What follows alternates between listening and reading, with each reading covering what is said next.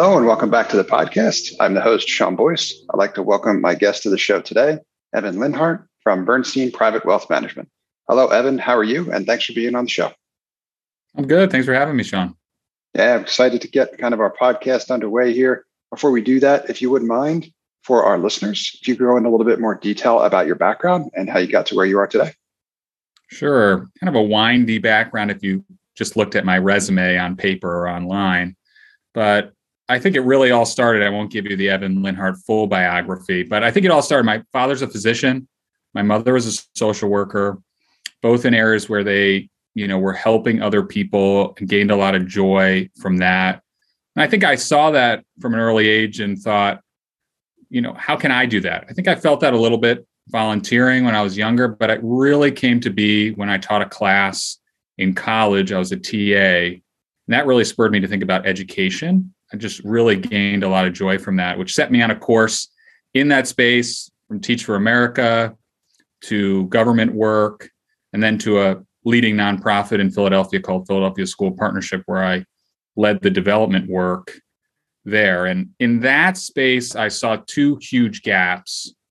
One being the donors I was working with were not aligning their philanthropy with their personal investments. So if you're giving $100,000 to the nonprofit, you better believe that you have a lot of personal assets there too. And why are you not thinking about using those assets to make an impact like you are through your philanthropy? So the most egregious example would be giving to an environmental nonprofit. And in my personal investments, I'm invested in fossil fuels. Totally contradictory to the work you're doing in your philanthropy with your personal assets. So that, I thought, just a huge miss. The second was when I was at the nonprofit, thinking about the people who were sitting at the other side of the table from us, who were, trusted advisors of ours. Many of them were not ever sitting on the other side of the table where I was. They were not in a nonprofit. They didn't understand how nonprofits were run, people wearing multiple hats, their mission, and how they want to align their work with that. And so, again, I just thought that the advice that those people could give wasn't through the lens of those that they were trying to serve. And so I thought that was another big miss. And so came across Bernstein over those years as fundraising through both those philanthropists that I worked with, but also some of the things that they were doing to help the nonprofit community in the region. And over time, really thought, wow, I could make a huge impact on nonprofits, on foundation, on people with charitable inclination, in really helping to guide those people, given the lens and career path that I had had. And I think, that's an odd transition from being a school educator to working in government to a nonprofit to be in private wealth. But I think my thread was, how am I using my 8-10 more hours a day to make an impact? And how can I do well doing that also? And so it's the kind of, let's do well and do good at the same time. I don't think those things have to be mutually exclusive. And that's really led me to building out the Mid-Atlantic practice for Bernstein in that space, really working with mission-driven organizations and people to align their wealth with their values and make sure that their families are achieving those goals. I think scaling impact is such a great way to describe the work that you're doing. And that's what that was going to be my take on, as you talked about how you've made those career transitions thus far. That's how I would envision it as well, really staying true to the mission, but scaling that to another level of impact in each instance. And I just love this mission so much. We've talked about this at length already, but it's such a creative solution to a unique problem. And there's a lot more that I want to dive into with regard to that topic on our episode here today. So thank you for sharing. Is there any more detail you'd like to share so that folks can get a better understanding and kind of like how it works? Some of the details about each of the folks on either side and how they work together and how you make that marriage happen. I think it'd be great to learn a little bit more about that first. Yeah, I think from, our core skill set, which is the research, planning, and direct investment as an investment firm, we're really engaging with people along a lot of different spectrums. If you're an organization good example would be that we would engage with your board, and our first discussions, not about your investment portfolio, but about the purpose of the assets that you might have. How are we aligning that purpose and understanding that purpose to be able to then build your investment portfolio?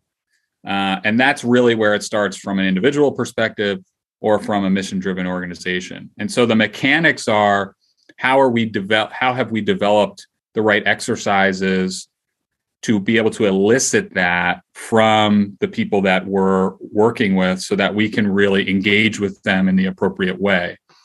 One of the ways we do that is we actually have a couple of card exercises that we do where you can prioritize what's most important to you.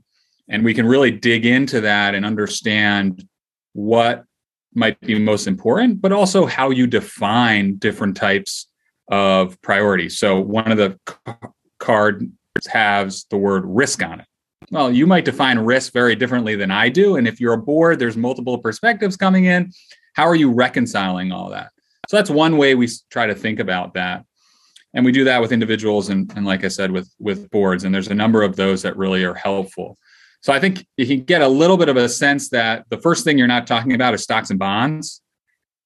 You're going back to the core. Why are you doing this? If you're an individual, why are you thinking about investment? What are your goals for those investments? And then, quite frankly, the investment side, I think, is the easiest part. It's really figuring out how to align those two that I think is most important and takes time and takes some vulnerability. But in the end of the day, our benchmark is you meeting your goal. It's not necessarily the financial benchmark. It's, are you meeting the goal? And obviously the financial piece is tied to that. But if you're meeting your goals, that's what's going to make our clients happy. And that's what we're striving to do. Very well said. And I also have to imagine that this is a great opportunity for growth here as well, too, as we've seen people make more socially conscious decisions, right? Being real conscious about the decision making that they do, the products that they buy, which obviously might as well extend to everything else and where they put, their money, how they grow their wealth, those types of things as well, too. To know that these options are out there now is awesome. This is very cool. And I think it could be a differentiator as well, too. So I see that being a key element of what folks are going to just want more of moving forward. So hopefully you're seeing quite a bit of growth here and that pattern will continue. I have to imagine based on trends we're seeing elsewhere as well. So thank you for sharing more detail about the business and a little bit more about how it works. That's a big part of what we want to focus on. What we do at Next Step, we focus on figuring out how we can really scale impact for nonprofit organizations that want to extend the reach of their programs and help more people, because there's so many folks out there doing so much cool stuff. Your background includes a significant amount of that. So among the other things we wanted to talk about on today's show, since you have quite a bit of experience in this area as well, too, is some of those unique challenges related to kind of growing and scaling the impact for these nonprofit organizations, particularly as it pertains to fundraising, right? Which, since your expertise lies in this area as well, too, who better to ask, right? So I'd love to hear you talk a little bit more about where you've seen some of those unique challenges, and I could share some thoughts as well, too. And I'd love to get further into, for our listeners, how they go about solving those challenges and ways in which you guys have been able to move the needle there as well. Yeah, certainly always an evergreen challenge, fundraising.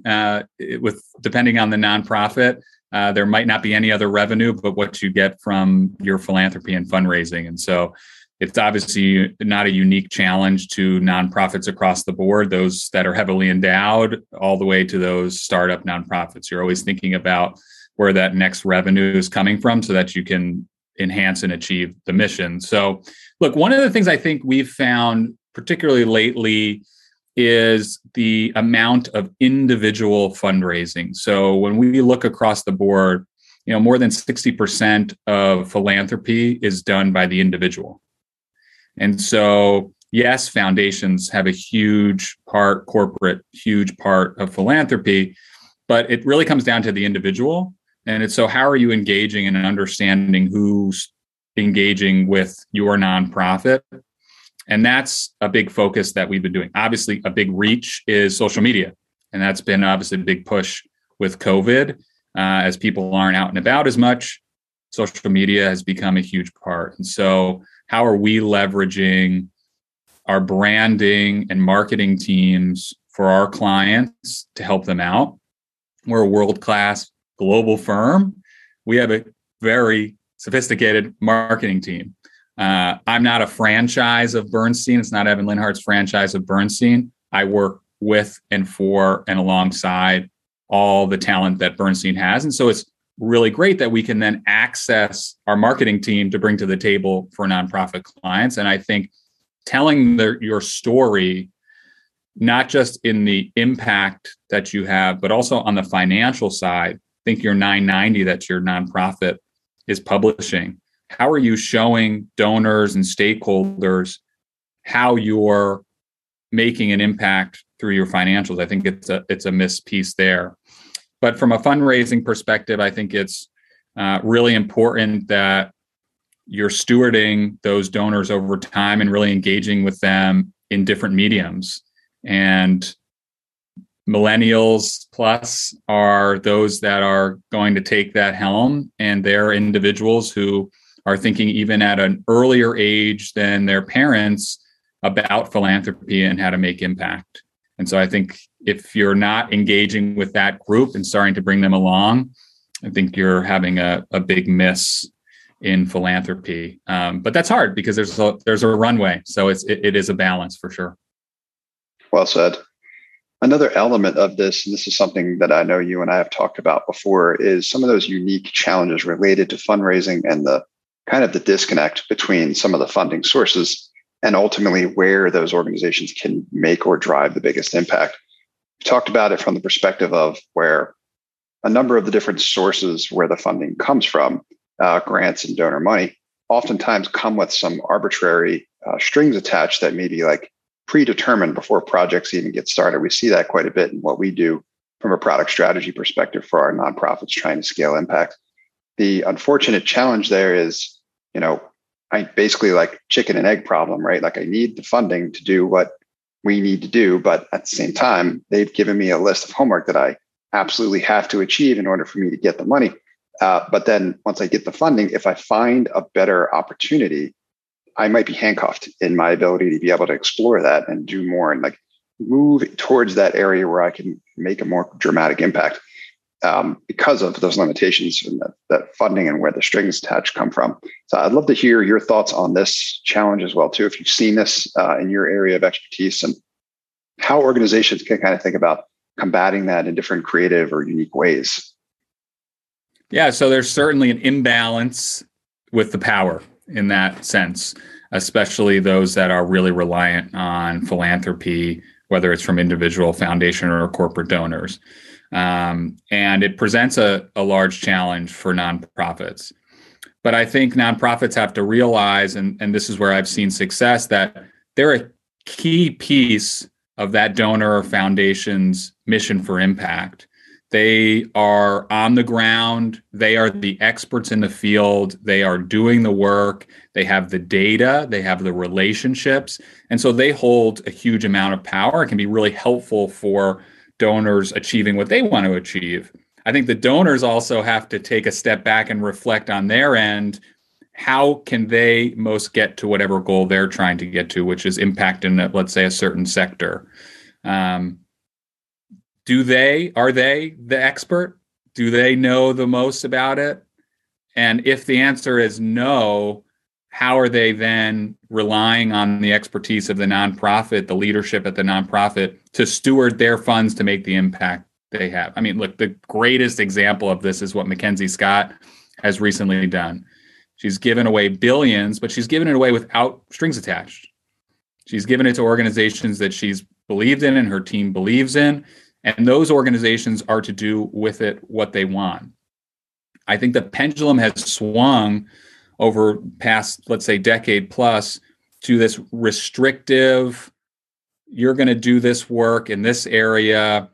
And a lot of nonprofits have taken that money because they want to achieve their mission, but have then unfortunately had too much mission creep and have moved away maybe from their core mission, almost chasing that money. And I think that's obviously created friction there. And to your earliest point, there is that tension of, do I, as a nonprofit leader, speak up to my donors and say, you know what, I actually don't think that's the right place to be spending the money. I think it's over here because this is what we know and we see. And if they say that, do they risk losing the money? And is that okay? Maybe because you're educating on the other side. So I think there has to be that trust back and forth. There has to be that that dialogue, or both sides aren't achieving their mission. Easier said than done, because there is that power imbalance. But I think as donors and as nonprofit leaders, if you're both taking a step back and reflecting on that, I've seen that be the best side. And I think those executive directors and nonprofit leaders who do that work gain a lot of credibility and trust. And I can just see that from my experience previously and from my clients who have that relationship with their donors. Such a great point. And that example you gave is a great instance of the type of results that are capable when the funding doesn't come with strings attached, right? Mackenzie Scott example that you provided, where they've been able to make a tremendous amount of impact, letting the organization's leaders do what they do best, right? They're in that position for a reason. And it's such an interesting dynamic to me because you often don't see the same type of expectations applied to the private or for-profit industries. They're, the VC world, or where institutional dollars often come from. There is a level of trust there to the executives that run those organizations, where it's, if you've got a demonstrated track record of success to a certain extent, or you've started a small fire, I'm going to give you enough fuel to make that into, a significant heating source for everyone else. I don't precisely know exactly why these unique challenges face the nonprofit organizations, because many of them have such phenomenal leaders and they're just excellent at what they do. Yet they are having to jump through these kind of extra hoops in order to see what they can do to really make and scale impact, because so many of them that I've talked to have such incredible visions for where they can take their organization and how many more people they can help. And they need the resources in order to be able to get there. So examples like that are huge. I think you've done also an excellent job of summarizing this into something that's relatively succinct and probably easier for folks to understand, right? If we're speaking specifically to those donor audiences, to use your words, essentially, if they're not the expert in what it is we need to do, why would they necessarily feel compelled to have to create like a punch list for the folks that are going to have access to that funding to follow, their mission, so to speak, and instead kind of let them do what they do best and bring those results back. So I'm curious if for the funders or folks that may be listening, or those nonprofit leaders as well, also who want to figure out the right way to kind of establish these relationships based on trust, as you said, to be able to have an open line of communication and figure out together where the area is for us to make the biggest impact. And then for those, funding sources as well, too, for them to understand what they need to understand about the process in order to know that, to allow the process to kind of play out the way that it should best, because that's going to make its best impact. I'd love to hear what advice you have for the folks in this industry in order to navigate this as effectively as they can from wherever they are today to really where they want to get to so they can better scale impact.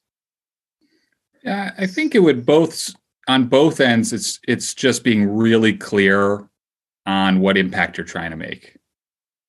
And then I think from there, as long as neither side comes into that conversation with a hierarchy, I think that's where you can get a really good conversation. So if I'm a donor asking the question of, where do you think we can make the most impact, and letting the nonprofit leader express their experience, I think is an easy way. Then from the donor perspective, they have a really good sense of, okay, if I'm going to fund this organization, this is how they're going to use my money. Here's the outcomes that they're hoping to have. And you can decide whether that's the right fit for you. I think from a nonprofit perspective, they have so much to share. And I would encourage them to share that with the community, not only the stories of impact, but how they are looking at and using their own information from being on the ground to solve those problems, which I know a lot try to do in the most succinct way as possible, especially when they're on social media and trying to do it in 140 or 60 characters. It's a difficult process for them, but they certainly, I believe, actually hold the most power and are solving the toughest problems that our world is facing.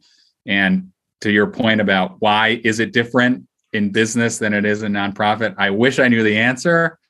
And, I just thank all the nonprofit leaders for the work that they do, because it takes a certain person, but they're just as obviously entrepreneurial and sophisticated as anyone in any other sector, and quite frankly, taking on the responsibility in a more direct way. Yeah. Hopefully, we're in a period, kind of a transition now, where we're starting to see unique products and services being brought to market, like what you do, where folks can have a more socially conscious, right, mission-driven kind of purpose behind where they're looking to invest their capital, regardless of whether or not if it's for a specific mission, like in terms of how funding has been provided to these organizations before. Hopefully, we're starting to see the same propagate throughout nonprofit organizations as well too, and where the sources of their funding comes from. So I'd love to see a transition there for sure, from less, donor money, obviously, that comes with strings attached, to more freedom and flexibility to complete a more, appropriate discovery related process, where if we're identifying new opportunities to make major impact and scale up efforts by a multiple, why wouldn't we want to pivot into that, right? Think of it more along the lines of how it operates in the private industry. So I think we've seen some of those concepts be applied, but the industry is trailing behind it a little bit.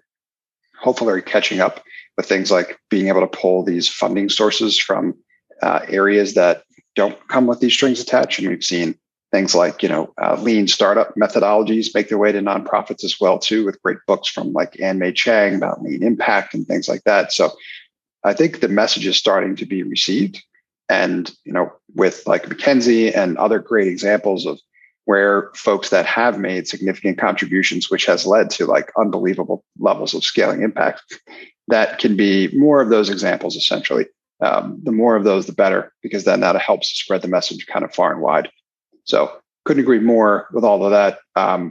Question I have for you as well too is, for those that are listening that want to get more involved and be able to kind of help pursue this mission, so to speak, how can someone start thinking about, investing for impact, so to speak, being part of this mission to help these organizations kind of grow and scale in the areas where they're able to reach better scale? Since this is a great area of your expertise, I'd love to hear what your thoughts are here for anybody who wants to get more involved.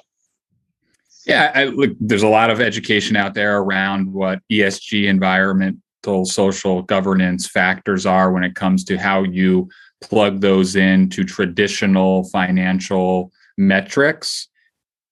Taking a step back, I actually think that this isn't anything new. I think it's just now being understood and categorized a little bit differently. So think about the environment. You can become a much more efficient company, not have as much waste, not have as much implication on the environment. That's actually probably better for your bottom line. Maybe it's an investment up front here, but thinking about things long term, thinking about the social or governance side, thinking about having more diverse perspectives on your board or on your leadership team. We know those companies perform better in crisis or in setting a longer term vision. Why? Because there's more perspective in the room to bring more ideas there. And so I don't think this is actually that much different than evaluating a good company.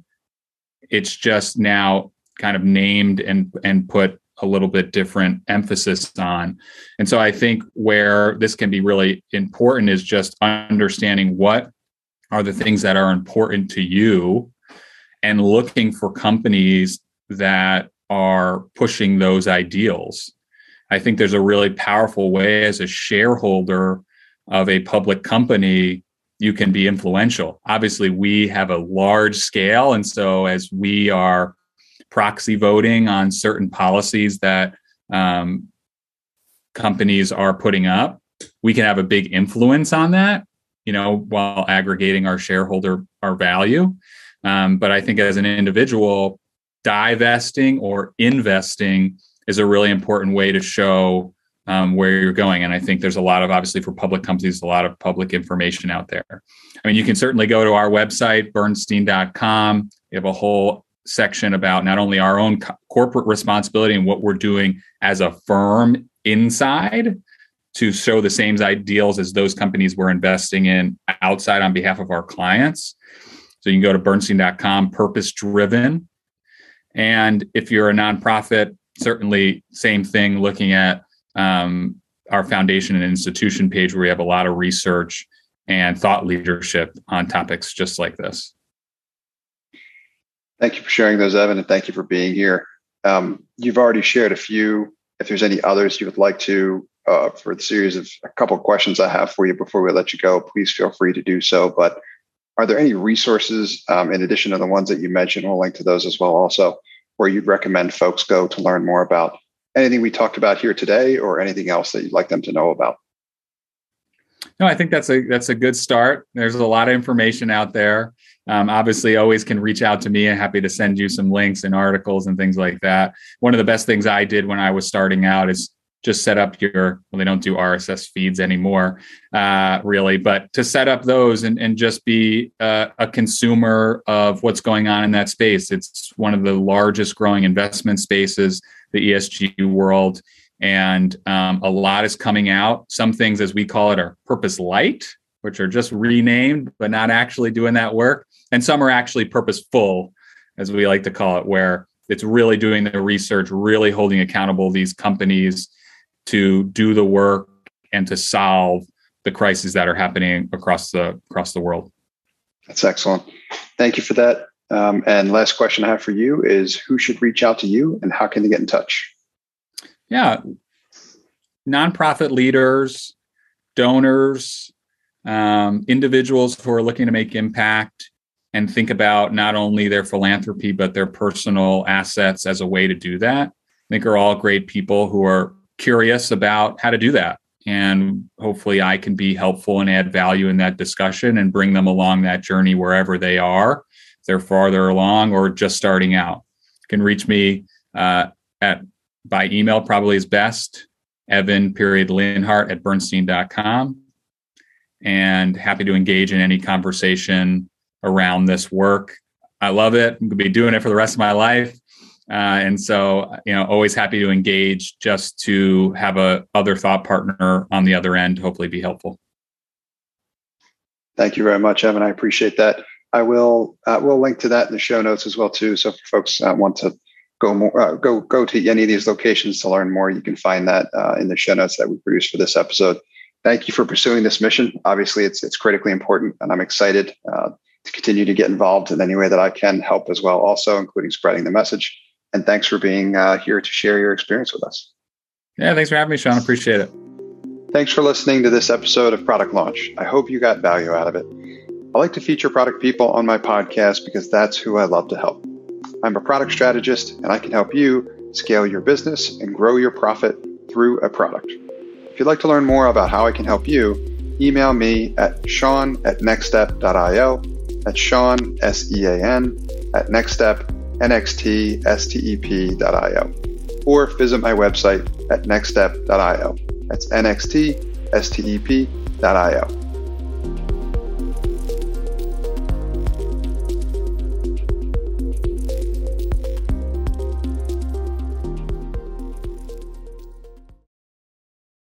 Hey folks, Sean here, and thanks for listening to this episode. I hope you got a ton of value out of it. If you did, I'd encourage you to also sign up for my free 5-day email course about launching a profitable B2B SaaS application for less than $750. If you'd like to sign up for that course, you can do so at nextstep.io/B2B SaaS.